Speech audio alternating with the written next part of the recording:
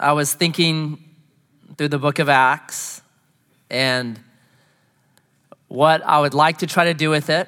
And I thought about, I went up to Washington a couple weeks ago and I put into a phone, which was not my phone, it was my daughter's phone, the address. And the first thing it does is it shows you this snapshot, right, of the whole trip.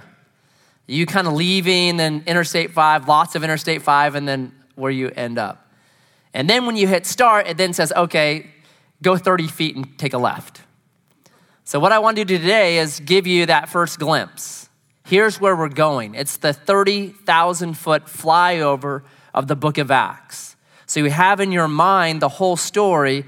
So when we're taking 30 feet, take a left. Once we get into the trees, you'll understand the forest, all right? So that's my goal tonight. Just a quick, we're going over the whole book. My hope for you as we go through the book, and the reason why I have this piece of paper right here is to keep me under 4 hours. Because if I'm just like in the book of Acts talking to you, it'll be like midnight. I'll be like, oh, chapter 4, let's go. Oh, wait a second, what time it is? So if I have an outline, it helps me to be like, oh, you shouldn't talk about that right now. Okay, I won't. So that's why I have a piece of paper. My hope, though, as we go into Acts, and many of us have been through Acts, we've studied Acts, we've read Acts, we have a certain what I call worldview of Acts. It's your presuppositions. We all bring presuppositions to things.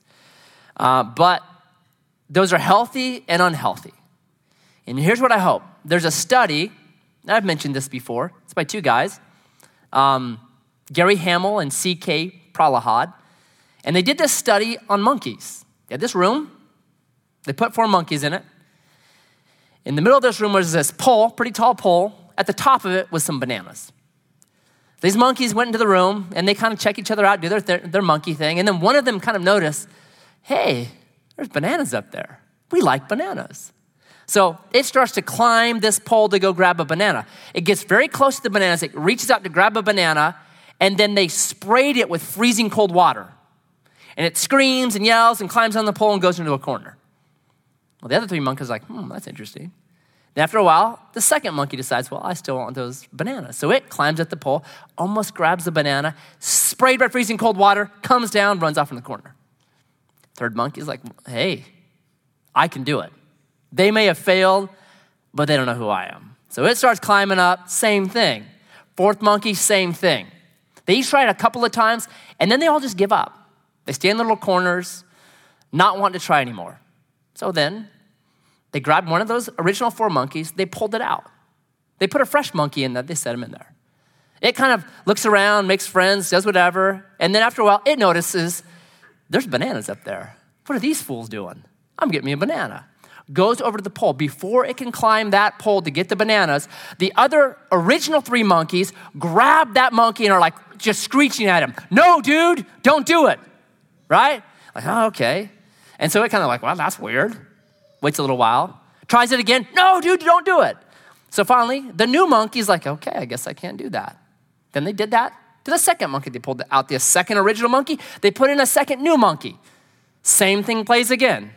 He kind of checks things out, goes to the pole to go climb up the pole to get some bananas. The other 3 monkeys won't let him do it.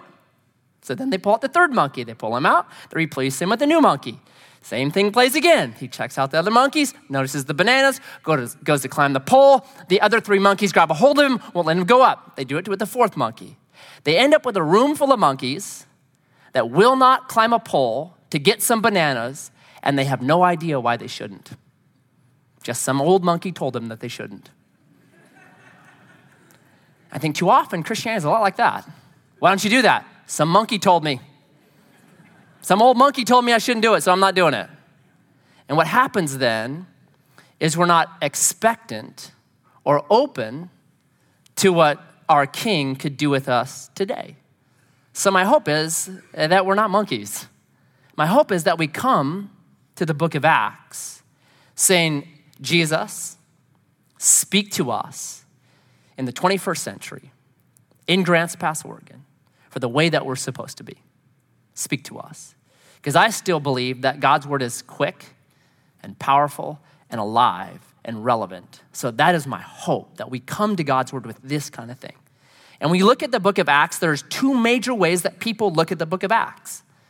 One is descriptive, that it just describes some things that took place 2,000 years ago.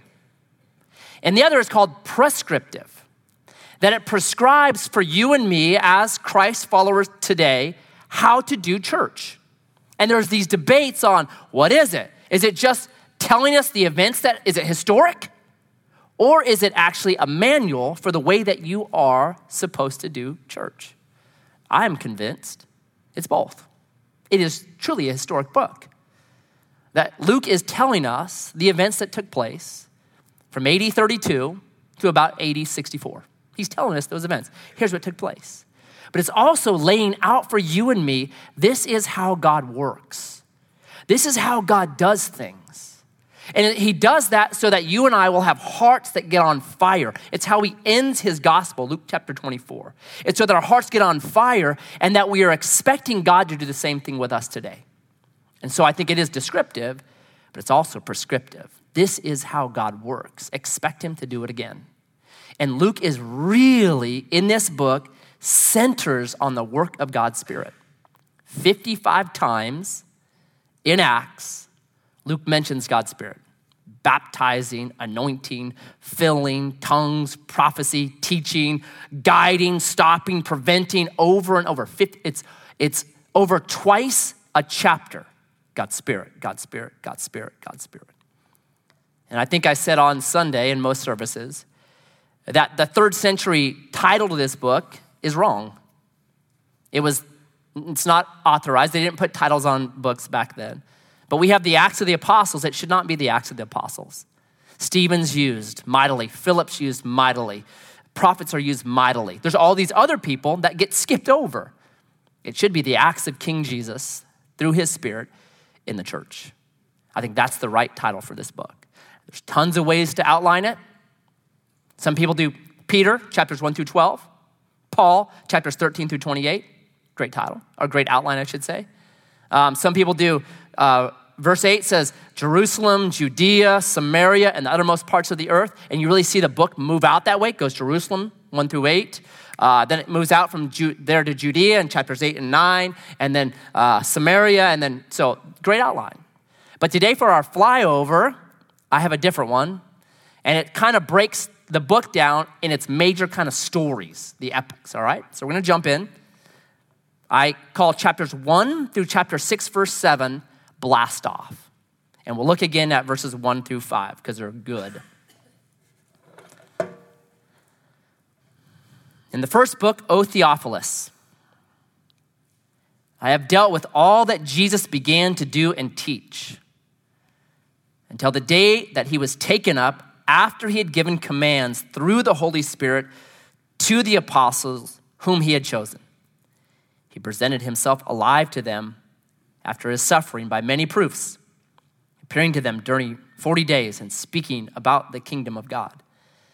And while staying with them, he ordered them not to depart from Jerusalem, but to wait for the promise of the Father, which he said, you heard from me. For John baptized with water, but you will be baptized with the Holy Spirit not many days from now. They're told to wait. Why are they told to wait? I think they need to be connected to the head. I think sometimes we move out so quickly that we're not actually connected to our head, and then because we're not connected to the head, we run around like a chicken with its head cut off. And we do all kinds of stuff, but we don't actually do the kingdom because we're just. Do you know that? Have you heard of Headless Mike? Anybody heard of Headless Mike? Yeah, got a couple people. The chicken that got its head cut off, but enough of its brainstem was left. So the farmer, he's like, this is like 50 or 60 years ago. He's getting all his chickens and to eat them. Cuts up all the heads, they're running around doing their thing. He gets them all, he's like, I'm missing a chicken. I thought I had like 30, and I only got 29. Next morning he goes out, Headless Mike is just standing there. He's like, what in the world? Next day, still standing there. He's like, what in the world? So he starts feeding with an eyedropper. Turns out there was just enough of the brain left that the vital organs could continue to work. He took it he made millions off that thing in today's dollars, just showing off the headless chicken that was still alive. And he would feed it with a eyedropper. And then it drowned one day because he fed it too much. The demise of Headless Mike. Sometimes, hey, it's Google, man. It's your friend. Sometimes I think church is like Headless Mike. What are you doing? I don't know. Why are you doing it? I don't know. Well, get connected. So these guys, they don't know what they're doing. For 40 days, they don't know what they're doing. So Jesus says, listen, wait and get connected to the head. Wait and get connected. Isaiah 40:31 would say, those that wait on the Lord will mount up with wings. You're gonna have vision. You'll be able to see. They'll run and not grow weary. They'll walk and not faint. That's what I want. I want vision. I don't want weariness to my walk. I want that. And it comes from waiting and getting connected. And the moment Jesus says that, hey, wait, what do these guys say to him? So when they'd come together, they asked him, Lord, will you at this time restore the kingdom of Israel? He says, wait. They say, when? When's the kingdom coming? When are you coming back? Aren't we the same? I had people Googling me and emailing me, hey, Matt, there's the blue, very rare blood moon last night. What does that mean? I wrote back, I don't know. I have no idea. It's a rare blue. I don't know, man. What am I supposed to make something up? I'm sure I could find something in Ezekiel if you really wanted it, but it would be just me making it up. There's so much of that. And I think we almost become accustomed to it. Remember Edgar Weisenart? I mentioned him. He's my favorite. NASA rocket scientist, engineer, turned prophecy teacher. Beware of engineers that want to teach prophecy, because there's going to be calculus and charts and just weird stuff. So he wrote a book called 88 Reasons Why the Rapture Will Happen in 1988. And it didn't happen. So then he wrote a book the next year, 89 Reasons. And he wrote a book the next year, 90 Reasons. And he went on for 4 years that way. It's insane to me, right? That Jesus says, wait. And they're like, when? I love his answer. It's not for you to know the times or seasons. People get all wrapped up in them. I say, you know what? Jesus said this to me. It's not for me to know the times or seasons that the Father has fixed by his own authority, but I want to receive power from God's Spirit so I can be his witness. If I think about prophecy and I think about that, and I'm very into prophecy and I like that kind of stuff, but I really boil it down, I say, how does that change how I share the gospel with unbelievers? I don't know if it does. Maybe it might give me a sense of urgency, but I hope I have in my heart the fact that I found Treasure Island and I want to invite everyone with me. I hope that's why I want to share the gospel. Because Paul would say, it's the love of Christ that compels me to share. Like, I got the greatest treasure in the world. Join with me. Don't you know what I've got? You've got to join with me, right? So Jesus says, come on, guys. Your job is to get out there and share about me. And so in chapter 2, they are anointed with God's Spirit. It comes in, Pentecost, and 3,000 people get saved. Think about this for just a minute. There's been 120 of you just going along. So maybe you came from a different church, and maybe there was 120 on a Sunday. And so you're kind of used to 120 people coming together. You've been with this 120 for a long time, and you're enjoying it, and you know each other, and everything's great. And then all of a sudden, in one day, you go from 120 to 3,120. And you come in the next Sunday, and someone's sitting in your seat, and you're like, what in the world happened? Everyone knows that's my seat. What is that moron doing in my seat, right? Imagine this. I mean, just the chaos that would happen to this congregation. That had been 120. They've been doing really cool. And all of a sudden, man, everything's changed. So what are they supposed to do? Right? Necessity. Build a building. Well, there's one solution. $62,000. Oh, man, this is bad. So, there's a saying that necessity is the mother of all invention, and that high heels were invented by the first woman who was kissed on her forehead. She said, not again, not again. So what are they gonna do? Well, some really, really brilliant things happen. Look at this, and we'll get to this and we'll pick it apart, but it's verse 42. So they just went boom, from 120, average size of a congregation in America is 72, so right in that kind of neighborhood, and they go mega church overnight. Massive mega church. Chapter 2, verse 42, they devoted themselves to the apostles' teaching and the fellowship, the breaking of bread and prayers. And awe came upon every soul. That is my prayer. Man, we'll talk about that. And many wonders and signs were being done through the apostles. And all who believed were together and had all things in common. And they were selling their possessions and belongings and distributing the proceeds to all as any had need. And day by day attending the temple together and breaking bread in their homes, they received their food with glad and generous hearts, praising God and having favor with all the people. And the Lord added to their number day by day those who were being saved. Brilliant.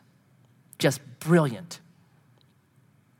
Many of you know my story. I grew up in a church that was not the best church. It's called Gospel Outreach.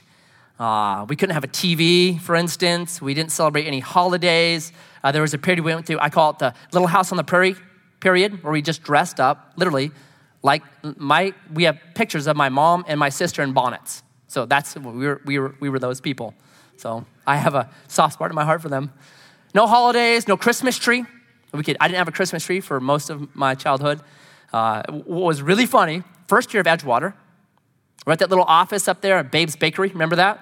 So that was our office. I came in there one morning, right around Christmas time, 5 months into Edgewater. I walk in, we had this Christmas tree. They're taped to an ornament. Like head level was Jeremiah chapter 10, verses 1 through 5. If you know that text, that's the text that they use to tell you Christmas trees are satanic. So it's just right there. And I remember looking at it thinking, oh no, they found me. They're here. Where are they at? They've got me. All right, so just crazy church. But you know what? I will never forget about that church. Their radical generosity. So I was moved, the place we lived in, this communal place down, it's called Carlotta Ranch in Northern California. It was shut down by the government. And they came down. The guy that actually picked me up goes to this church now. He's awesome. Station wagon came, picked us up, my family, my mom, my 3 siblings. And I remember being packed. It was back in the day where there was no seatbelts, 1976. Packed in the back of this big old La Bamba station wagon with my head like pressed against the back glass, like looking out. Like that was my spot. All right. 10 hours later, I'm just like, that's the way it was back then. So, just came up here, lived at the H Street House of Jesus Christ, which is right across from Hole in Hole Mortuary. It's for sale right now. I've always thought, man, I should try to buy that thing. Nah, I don't want that. So just this massive house. It was all these people just lived there, just communal living. And it was everybody worked and they just threw all their money in a pot essentially. Just here it all is. And it was distributed out. It was exactly like this right here. I grew up in this. And there was nobody had money except for one guy. His name was Mark Henderson. And he was from Texas. And his dad was an oil man. And so he had a monthly check that would be sent to him depending on how much money that oil well made. He had parts of all these oil wells. So there was a week out of the month where we'd be eating steak. And then it was back to lentils. And you knew the check just came in. Things went fat for a little while, then went skinny again. And he bought this new car. He didn't want to be like, Mercedes, so he bought a Mazda 323. Brand new Mazda 323. And I remember back then just thinking, that is the most awesome car in the world. Wow, it was all clean. There wasn't a stain on it. And he was so generous with that. Anyone could take it, just all the time. And I was sitting at the table this one time, and what they would do at H Street House is they would go out on Interstate 5, and they would drive from Gold Hill up to Wolf Creek, and they would pick up anyone hitchhiking. And then they would bring them down and feed them and clothe them and share the gospel with them, and the next day the people would just be on their way. So that's what they're doing. And this guy was driving Mark Henderson's brand new Mazda 323. And he was pulling into the exit 53, and there was a hitchhiker right there. And it was raining, and he was dirty. And he thought, I can't pick him up. He'll put a stain in Mark Henderson's brand new car. So he didn't. So he comes back to A Street House, and I'm at this big giant table, and I'm there playing my games, whatever 6-year-old does. I'm playing there, and the guy comes in and gives his keys back to Mark Henderson, and he says, man, there was a guy up on Interstate 5, and he was hitchhiking, but he was filthy dirty, and I didn't want him to stain your seat. Mark took the keys, gave him right back, and says, you go pick up that guy. That stain on my seat will be a trophy. It'll be a trophy for me. I've never forgot that. The radical generosity of God's people, even the most just ganked out church in the world. But the people were so generous, and they were so kind, and they took all their stuff and they shared it. And I think that's why there's such awe with the people. You did what? I sold my car and gave it away. I sold my chariot. I sold my horse. Why? Because someone needed to eat. Whoa. It's awesome. It's awesome. I'll never forget it. In chapter 3, you've got Peter and John. They go into the temple. There's a guy just crippled. Silver and gold have I none, but such as I have give I to thee. In the name of Jesus of Nazareth, rise up and walk. And he stands up and starts walking, and then it goes viral. The gospel right here just goes viral, and things go crazy, right?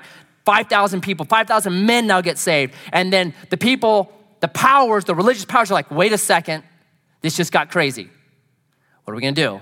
So they grab the apostles, they throw them in prison. They let them out, they preach again, they throw them in prison. And they beat them. And I love this. Like you get to chapter 5, verse 15, just what's happening here? So they even carried out the sick into the streets and laid them on cots and mats, that as Peter came by, at least his shadow might fall on some of them. The people also gathered from the towns around Jerusalem, bringing the sick and those afflicted with unclean spirits, and they were healed. How radical is that? That ministry only works where the sun shines, I guess. Like the cloud's out. Oh no, I can't be healed. I'm in Grants Pass, it's foggy, I can't be healed. I mean, it's just like crazy. Wow, what is this? And then you've got Peter, verse 27. And when they had brought them, they set them before the council, and the high priest questioned them, saying, we strictly charged you not to teach in this name, yet here you have filled Jerusalem with your teaching, and you intend to bring this man's blood upon us. But Peter, the guy that denied Jesus 3 times, the guy that fled, the guy that cursed and said, I don't know this man. Peter said, we must obey God rather than men. The God of our fathers raised Jesus, whom you killed. Every time Peter preaches the gospel in the book of Acts, he makes sure and blame the people in Jerusalem for killing Jesus. Every time. Hey, by the way, you killed him. All right? It's just like classic. Hey, did you know you killed him? All right. You killed by hanging him on a tree. So you've had the denier now becoming this bold, incredible, transformed believer in King Jesus. It's amazing, right? But then chapter 6, there's a problem. Now in those days, when the disciples were increasing in number, a complaint by the Hellenists rose against the Hebrews. Hellenists were Jews that had taken on the Greek culture. Rose against the Hebrews because their widows were being neglected in the daily distribution. So now you got a problem. What's interesting to me is this. You got widows that aren't eating. How does God solve that problem? In the Old Testament, you'd see these miracles happen. Elisha's fed by birds bringing him food. Elijah, I should say. Elisha is fed by a widow whose meal and oil never run out. The people in the wilderness that are wandering, God feeds them with manna, with birds. But how are the widows taken care of in the New Testament? Is it a miracle? Kind of. It's through God's body. It's now God saying, it's your responsibility. I've given you, I've been generous to you. Now you be generous to these people. I'm going to use you, right? So this problem is addressed correctly. And look at verse 7. Big problem, could have divided the church, could have caused them to be absolutely powerless, but instead they address the problem, work through the problem, biblically right, brilliantly, and what happens out of the problem? The word of God continued to increase, and the number of disciples multiplied greatly in Jerusalem, and a great many of the priests became obedient to the faith. You're taking care of widows? Hey, that's cool. I can get down with that. I'm joining you, right? Because they address the problem well. It's not problems that are ever the problem. The problem is when you don't deal with the problem. But when you do deal with the problem well, there can be glory and great things that come from it. So that's the first. That's blast off. We've got, boom, rocket ship's gone, right? Now you've got, from chapter 6, verse 8, through chapter 9, verse 31, I call it blowback. Stephen, one of these 7 that are chosen to feed the widows, he's brilliant. Chapter 7, I think, is probably one of, I'm going to say it's the best message in the book of Acts. It might be the longest. I think it is actually the longest, and it's just brilliant. He's brilliant.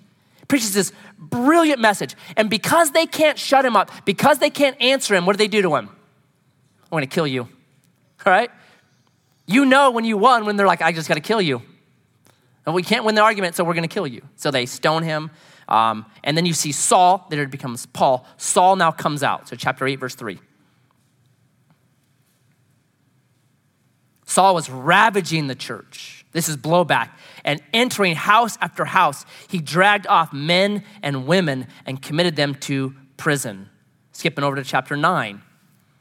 Saul, still breathing threats and murder against the disciples of the Lord, went to the high priest and asked for letters to the synagogue at Damascus, so that if he found any belonging to the way, men or women, he might bring them bound to Jerusalem. So it was the religious people, the priests, the Pharisees, that began the persecution, and essentially they hand the baton to Saul, and he runs like no one else.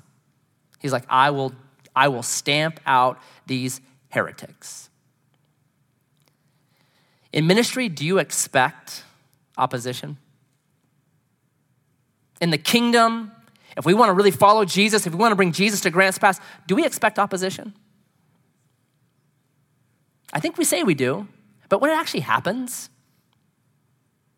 when people gossip about you or lie about you or weird things happen to you or there's discord or misunderstanding, we're like, what in the world? How is this happening? Hello? You have a real enemy. And so we get discouraged by it. I think we should be encouraged by it. Because when that's happening, guess what? You matter. You're making a difference. And the enemy is saying, I got to stop that. This thing's growing too big. This thing's getting out of control. I've got to put a stop to it. We should be partying when we have misunderstandings. We should be partying when there's opposition because we're making a giant difference, right? So, you know the story. Jesus appears to Saul, knocks him on his can. He believes. And then there's this interesting little thing that happens to him. He begins to try to figure out, where do I fit now? So look down at verse 19. For some days he was with the disciples at Damascus. And immediately he proclaimed Jesus in the synagogue, saying, he is the Son of God. And all who heard him were amazed and said, is not this the man who made havoc in Jerusalem of those who called upon the name? And has he not come here for this purpose, to bring them bound before the chief priests? But Saul increased all the more in strength and confounded the Jews who lived in Damascus by proving that Jesus was the Christ. When many days had passed, the Jews plotted to kill him. But their plot became known to Saul, and they were watching the gates day and night in order to kill him. But his disciples took him by night and let him down through an opening in the wall, lowering him in a basket. Maybe it's Damascus. I'll share Jesus here. No, not going to work. All right, get out of here. And when he had come to Jerusalem, he attempted to join the disciples, and they were all afraid of him, for they did not believe that he was a disciple. But Barnabas took him and brought him to the disciples and declared to them how on the road he had seen the Lord, who spoke to him, and how at Damascus he had preached boldly in the name of Jesus. So he went in and out among them at Jerusalem, preaching boldly in the name of the Lord. And he spoke and disputed against the Hellenists, but they were seeking to kill him. And when the brothers learned this, they brought him down to Caesarea and sent him off to Tarsus. So the church throughout all Judea and Galilee and Samaria had peace and was being built up and walking in the fear of the Lord and in the comfort of the Holy Spirit, and it multiplied. So Saul gets saved, and now he starts to say, I want to be used. So in Damascus, he starts sharing the gospel and sharing about Jesus, and it stirs the whole pot. And they're like, dude, you're causing problems. You got to get out of here. So they send him to Jerusalem, and in Jerusalem, they won't even let him in the church. They're like, no, dude, don't let that guy in. He finally gets in the church, starts to share Jesus. People want to kill him. They're like, bro, you got to get out of here. You ever feel that way in church? Like, where do I fit? Where do I fit? Where's the place for my gifts? Right? Whenever he goes, things work out well. But wherever he's at, man, it's hard. They keep sending him away. And Saul, later to become Paul, he'll never fit with the Jews.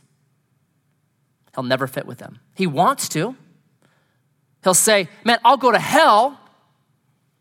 I'd be accursed if I could see my brothers, the Jews, get saved.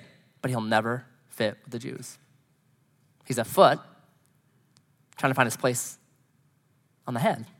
He's out of place. So how do you know when you fit well? I think there are two things you got to have in play. It's how you feel about it and how other people feel about it. Both of those matters. So I'll give you an example from my own life. Sunday mornings, I'm usually super excited. And I will come in to the house from my study, kind of reviewing my notes, praying, just getting ready.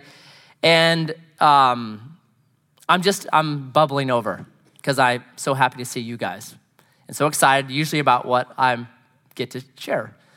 This one day, I come into the house. My wife was there fixing a meal, had breakfast on the table. Kids were all there. It was a little bit chaotic. And when I'm really excited, I like to sing. And so I'm coming in the house, skipping in, singing just loudly. And so my wife, bless her heart, who is now, dealing with the kids and all that kind of stuff, was like, honey, do you have to sing so loud? And so I said, sweetie, I will not apologize because I love to sing in the morning. And my wife said, so witty and so very smart, she said, if you heard yourself sing, you would apologize. I just went touche. I won't do it anymore. That was really brilliant. All right, I love to sing, but guess what? No one else wants to hear it. It brings me great joy. It brings no one else great joy. See, both have to go hand in hand. You know when you fit. Saul was like, dude, I'm here. I'm going to share the gospel. Everyone's like, we hate it when you do this. We're going to kill you, right? So he has to go away. It's not going to fit, bro. I know you really want to do this here, but every time you do it, man, it doesn't work out. You got to find somewhere else where you fit, where it will bring joy to them. And we'll see when he's sent to the Gentiles, oh, there's great joy. The people are like, yes, this is water in the desert. Oh, thank you. To me, it's joy squared. You will know when you fit correctly, when you have great joy, and when the people around you, when you're doing it, have great joy. That's the fit. And I think you see that exactly with the Apostle Paul. They fit. And the mature person says, I get that. I get that. And I actually want feedback from people. Is it joyful when I do this? Actually, can I be honest with you? Yes, please do. The mature person says that. Because I want it to be joy for me, and I want it to be joy for the people that I do it with as well. Man, that's the fit. That's the right fit, right? So this is blowback, happens. Now Saul gets saved out of the blowback. God, it's my judo theology to me, same thing. Right here you see it. Now we have chapter 9, verse 32. I call it breaking the barrier. So there's been a barrier that was erected probably falsely, and we'll talk about this when we get into the trees, that excluded the Gentiles. Even though Jesus had said in Matthew 28, 19 through 20, go into all the world and preach the gospel, there was still this wall that was there, and there was a barrier to the gospel going out to the Gentiles. So chapter 10 is the hinge. Peter is hanging out by the coast, and he gets hungry. Man, I'm hungry. And so he's hungry and he's up there and it's probably a sunny, beautiful day and he starts to snooze. And God's like, now I can talk to you. I'm gonna use your appetite to talk to you. So the sheet descends out of heaven, and in that sheet there's all this food, all these animals that are not kosher. So in my mind, I always see like, a snake or a crocodile or shrimp or crab, yum. Like all this kind of stuff. And God says to him, hey, rise, kill and eat. And Peter says, no, Lord, I've never eaten anything that's unkosher, unclean. I'd never do that. And God says, don't call unclean what I've cleansed. Rise, kill and eat. No, Lord, I can't do it. 3 times it's repeated. And the sheet is taken up out of the way. And then Peter's like, what in the world was that? At the same time, these people come from Cornelius, a guy who had a similar experience with an angel, and they've come to the house to fetch Peter to bring him back. So all this kind of sets up what's going to happen with Cornelius. Peter's like, that vision, when the angel that appeared to you, it's saying something to me. I can figure this out. So he starts to preach. And before he can finish the message, Cornelius and his household are filled with the Holy Spirit.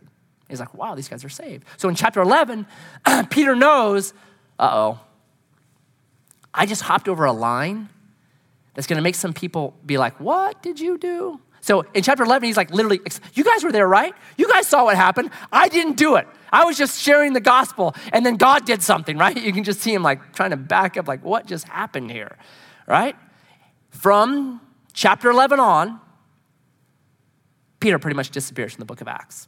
Makes a cameo in chapter 15. And what you see take place is this. James takes over the church in Jerusalem. Peter had been the dude in Jerusalem. James takes over. And James, in chapter 21, when Paul comes back, James says this to Paul.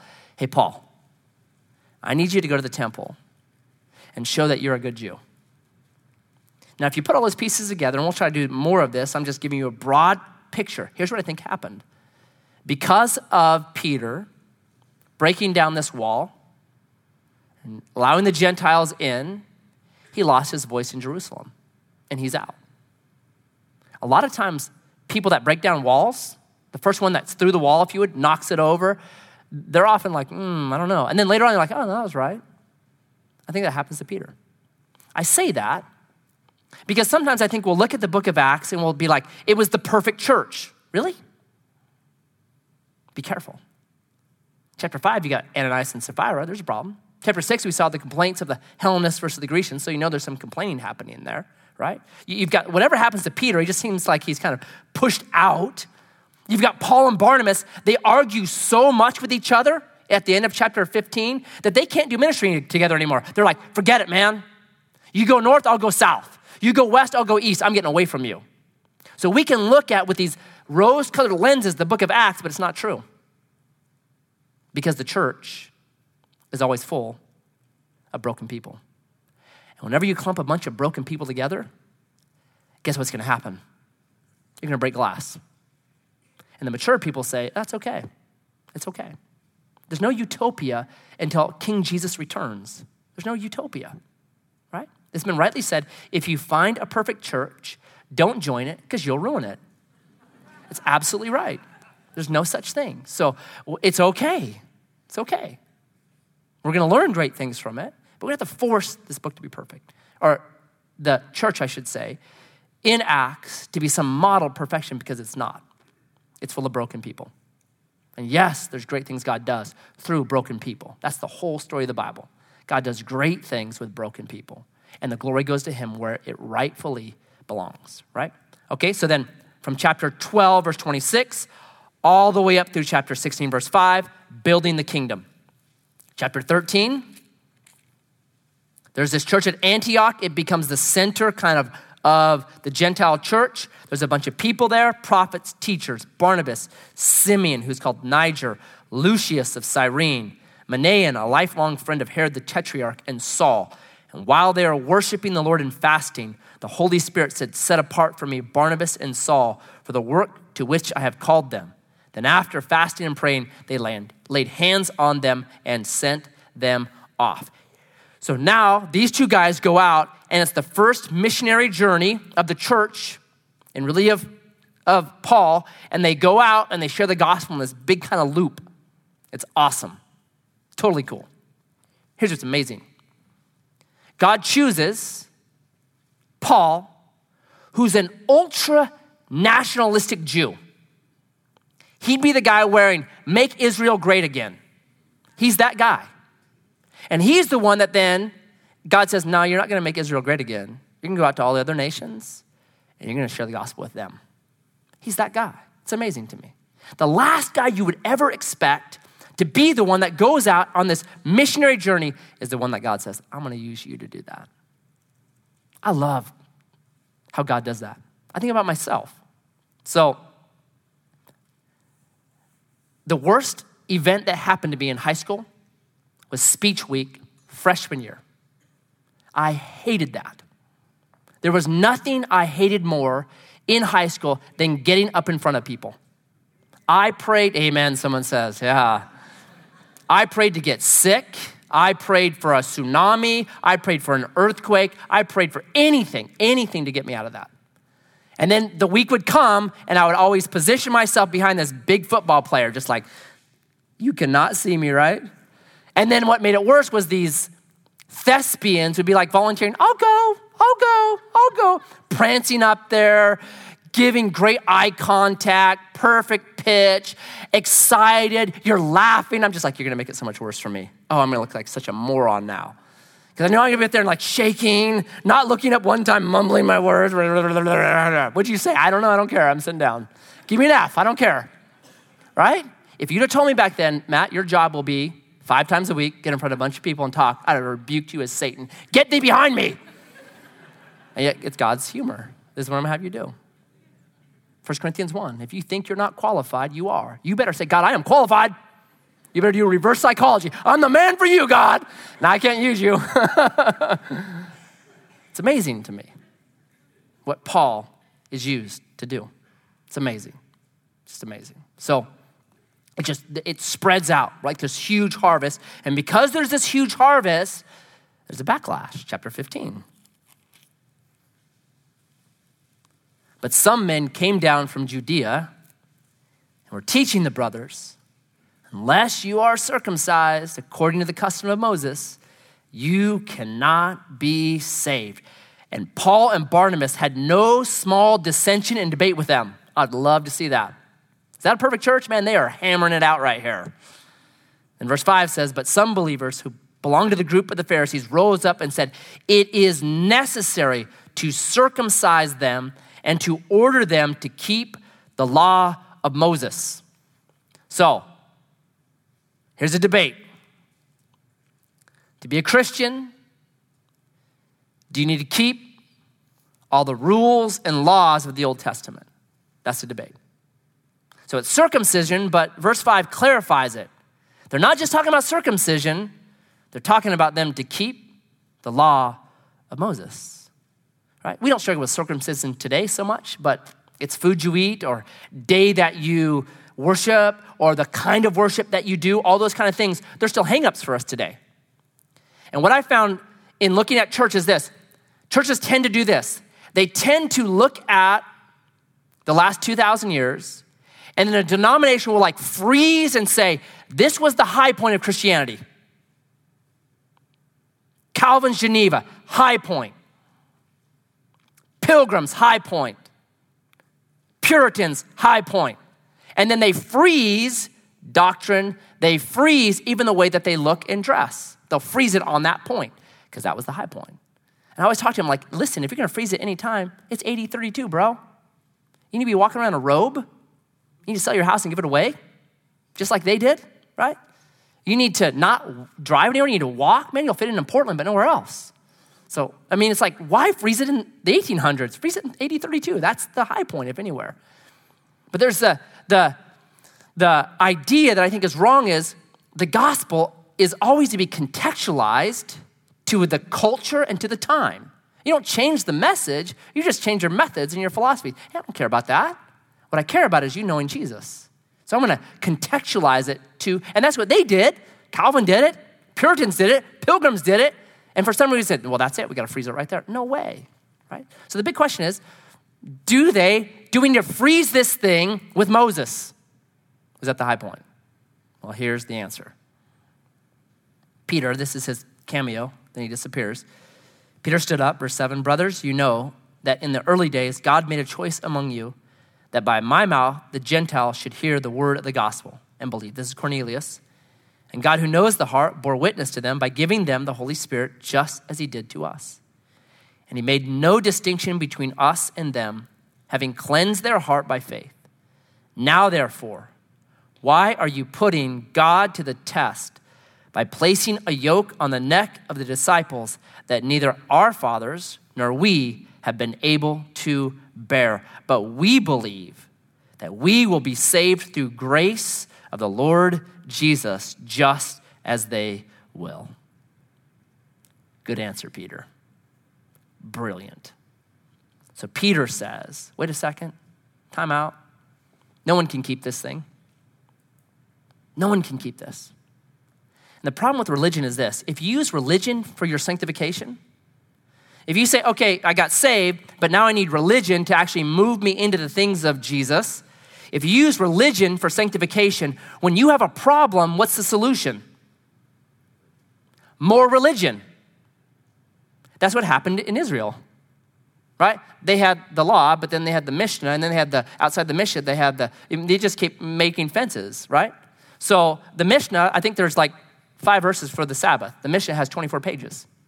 Why? Because they were like, well, that's good, but we need more religion on that. And so it just became this yoke that broke them.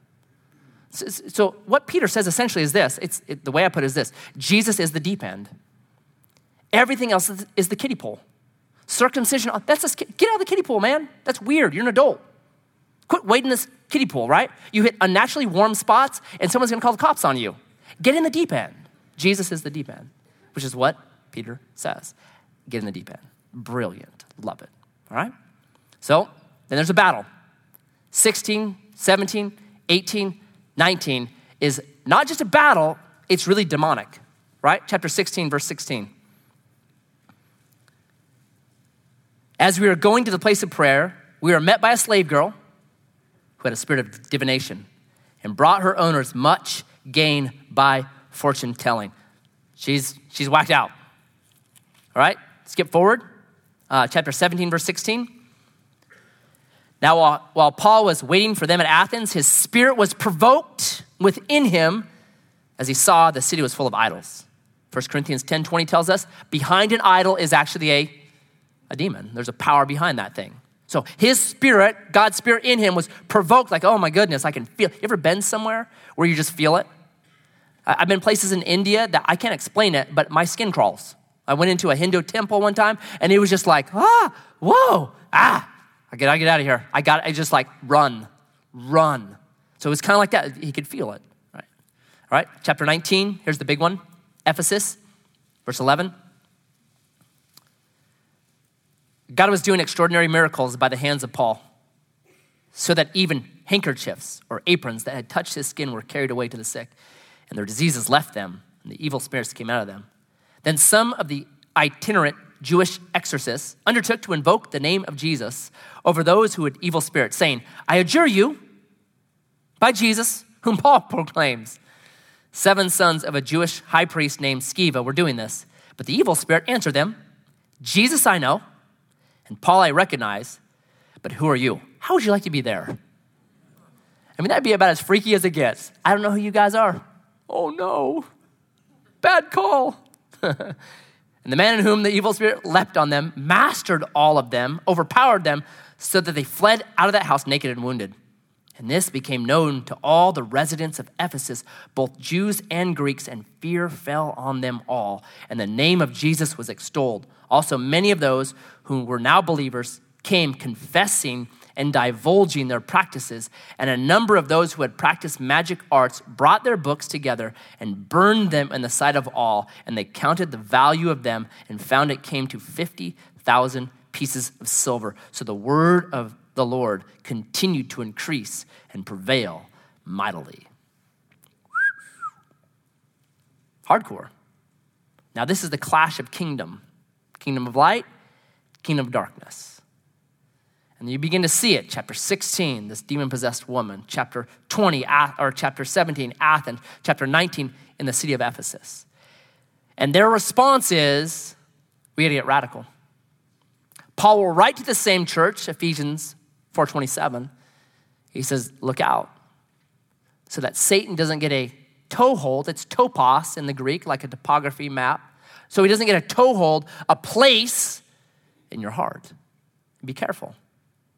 I think he's actually referencing this right here, that you have to go nuclear sometimes on things that give a toehold to the enemy. Do we have toeholds where the enemy is able to get into our homes? My mom, bless her heart, she had a zero tolerance for sin. Zero tolerance.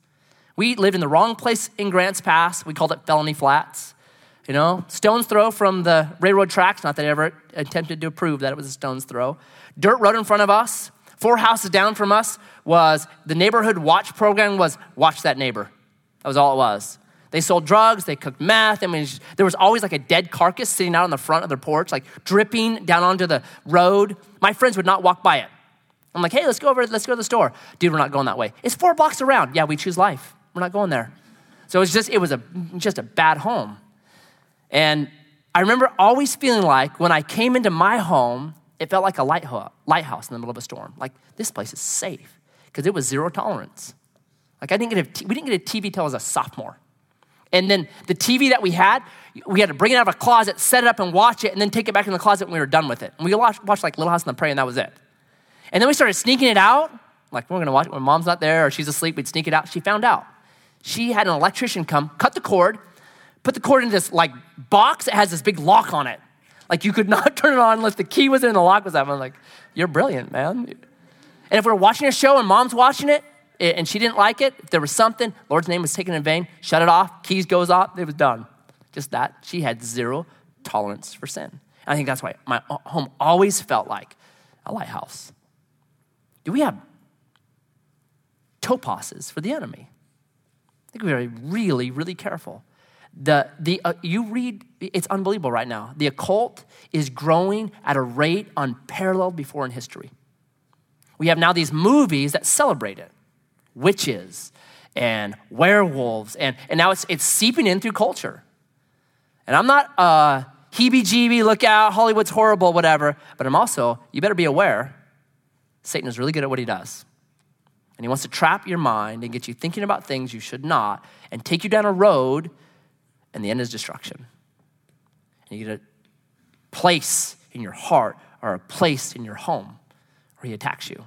Be careful. These people went radical.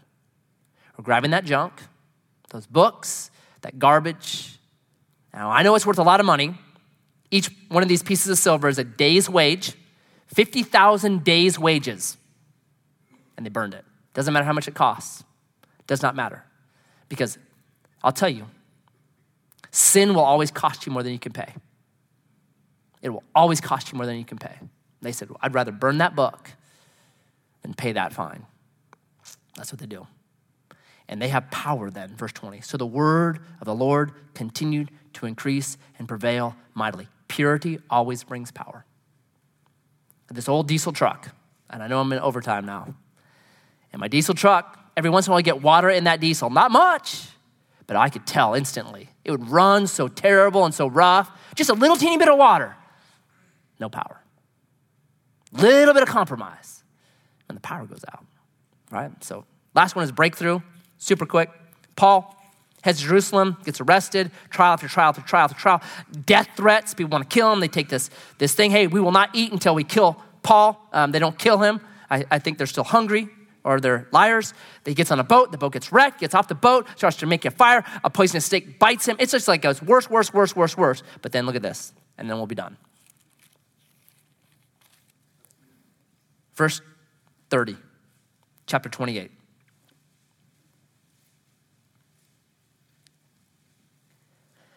He lived there 2 whole years at his own expense and welcomed all who came to him, proclaiming the kingdom of God and teaching about the Lord Jesus Christ with all boldness and without hindrance.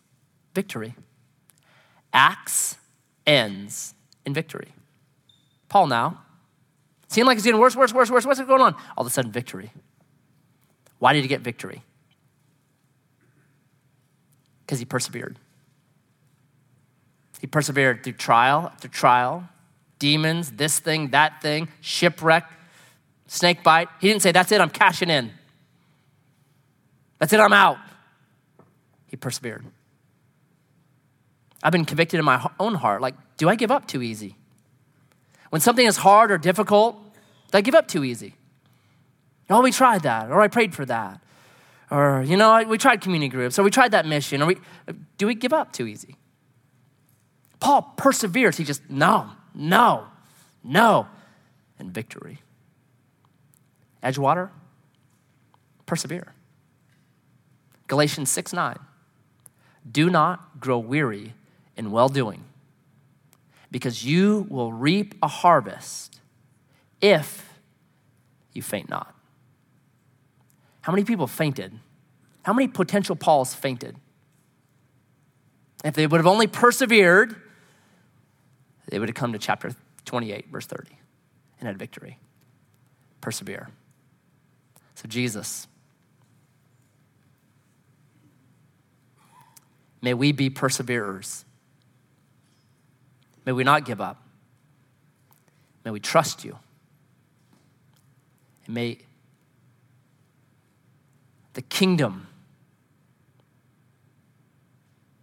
of our Lord Jesus Christ increase in our hearts, in our homes, and in our city. And I pray this in your name.